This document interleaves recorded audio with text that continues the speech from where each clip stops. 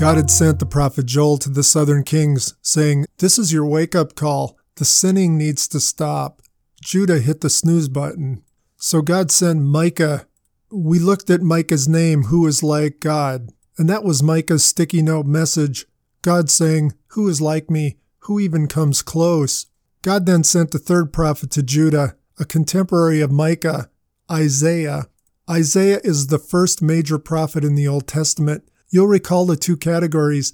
Major prophets were the big scrolls, minor prophets the little ones. It had nothing to do with the importance of their message, just the size.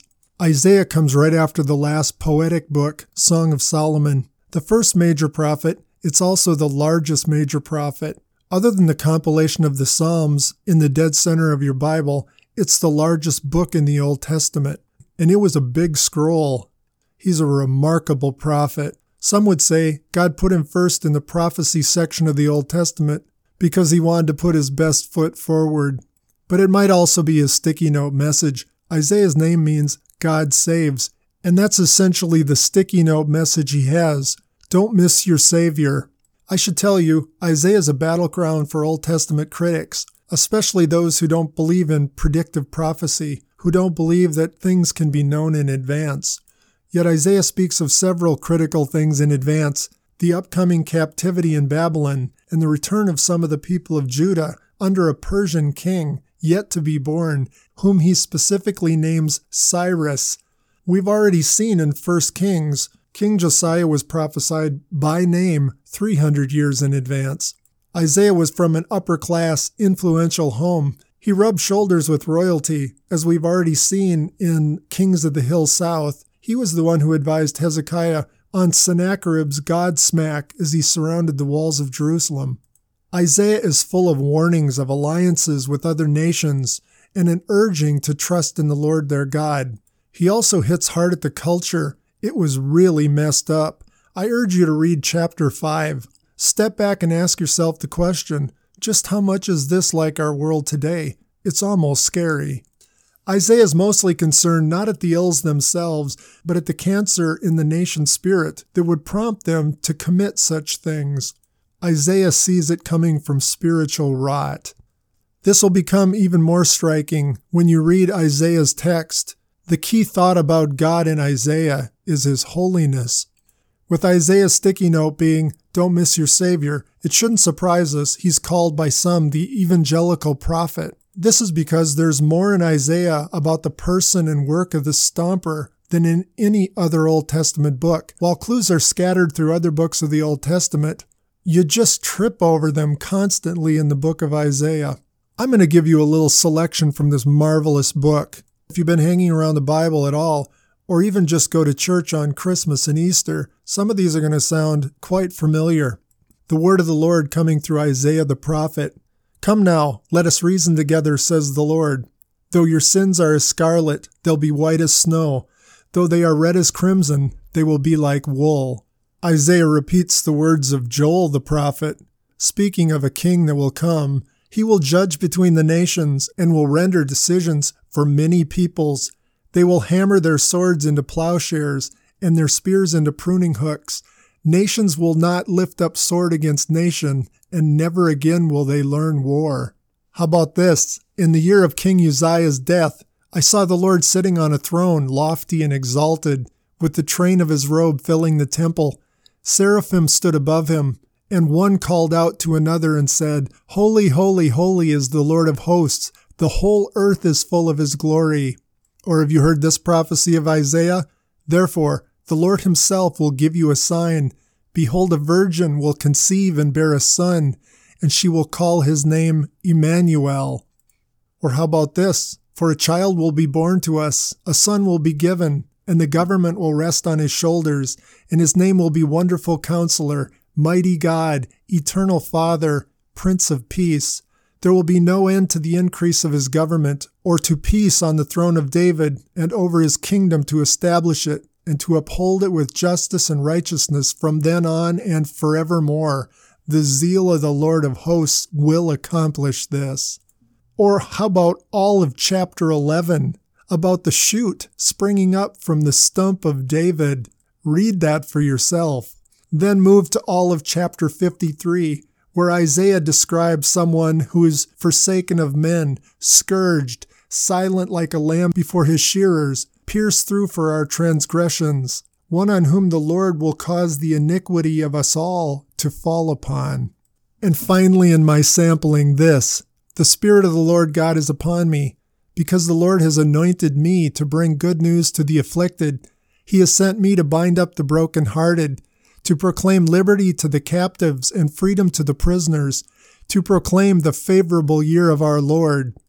If that sounds familiar, Jesus, the young rabbi, was asked to read scripture at his hometown church. He asked for the Isaiah scroll and opened it to this passage and read it. Then when he was finished, he sat down and said, "Today, this scripture has been fulfilled in your hearing." Oh my, would you please hover over Isaiah? The first 39 chapters are essentially warnings to Israel, to Judah, and the nations of the consequence of sin before a holy God, that their sins have separated them from a holy God. Then the last 26 chapters are just chock full of consolation and hope that a holy God would send a servant, one like a lamb, to bear the iniquity of us all. Judah, don't miss your Savior. Don't miss your Savior. A little epilogue on this amazing prophet. Tradition says King Manasseh, the killer king of Jerusalem, had him shoved inside of a hollow log and sawed him in half. Now we fast forward about 65 years in the southern kingdom of Judah.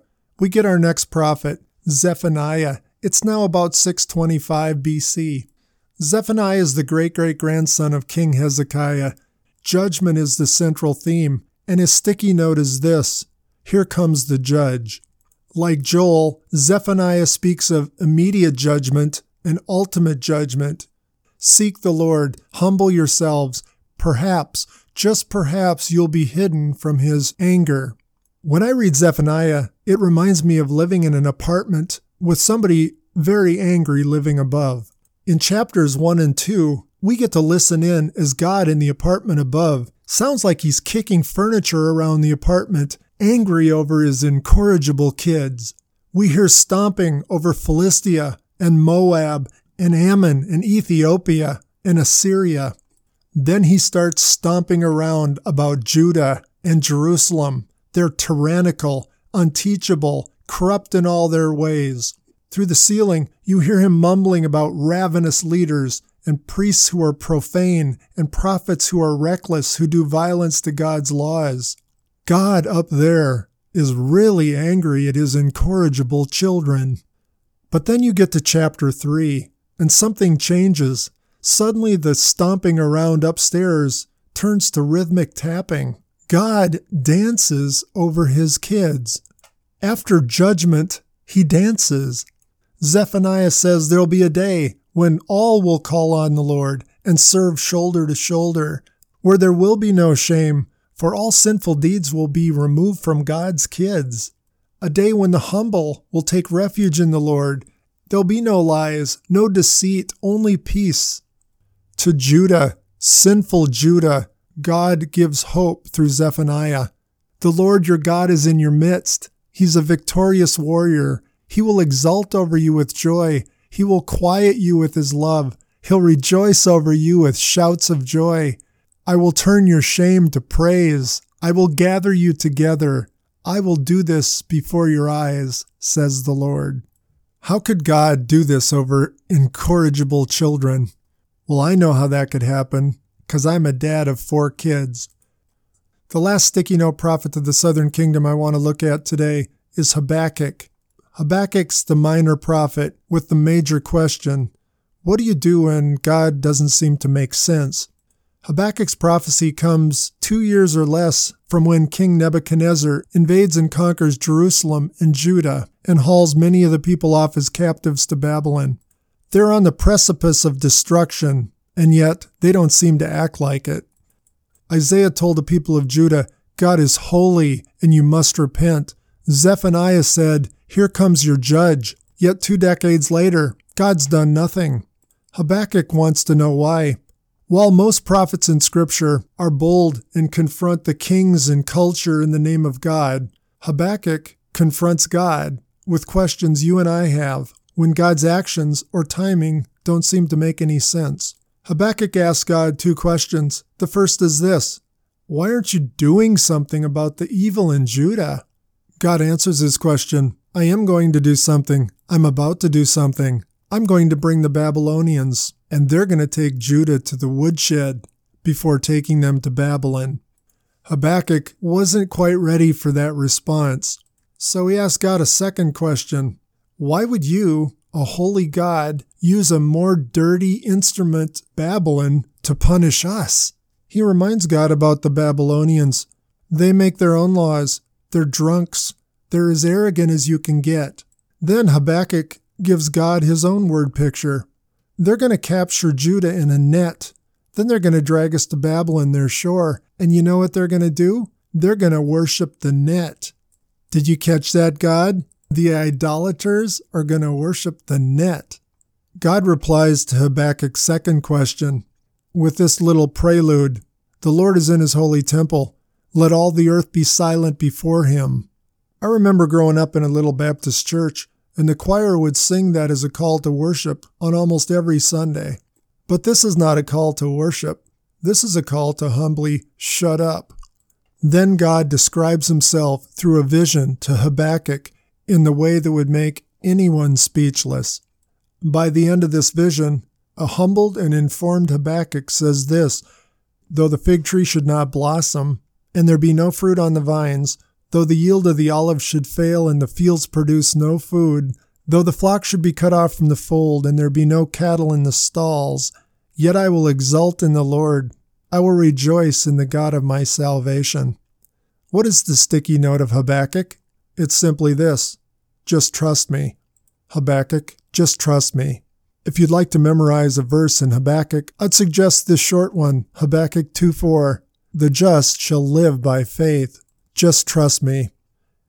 Habakkuk and anyone else in Judah fearing God will need to learn to trust him in the coming months as Babylon prepares to attack. But before they do, God has 2 last voices of warnings for Judah. Like Hosea in the north, God is going to send 2 guys not just to speak warnings, but to live out his message, to be show and tell boys, to live it out in front of them. Jerry and Zeke, God's odd guys. We'll be looking at Jerry and Zeke in our next word picture.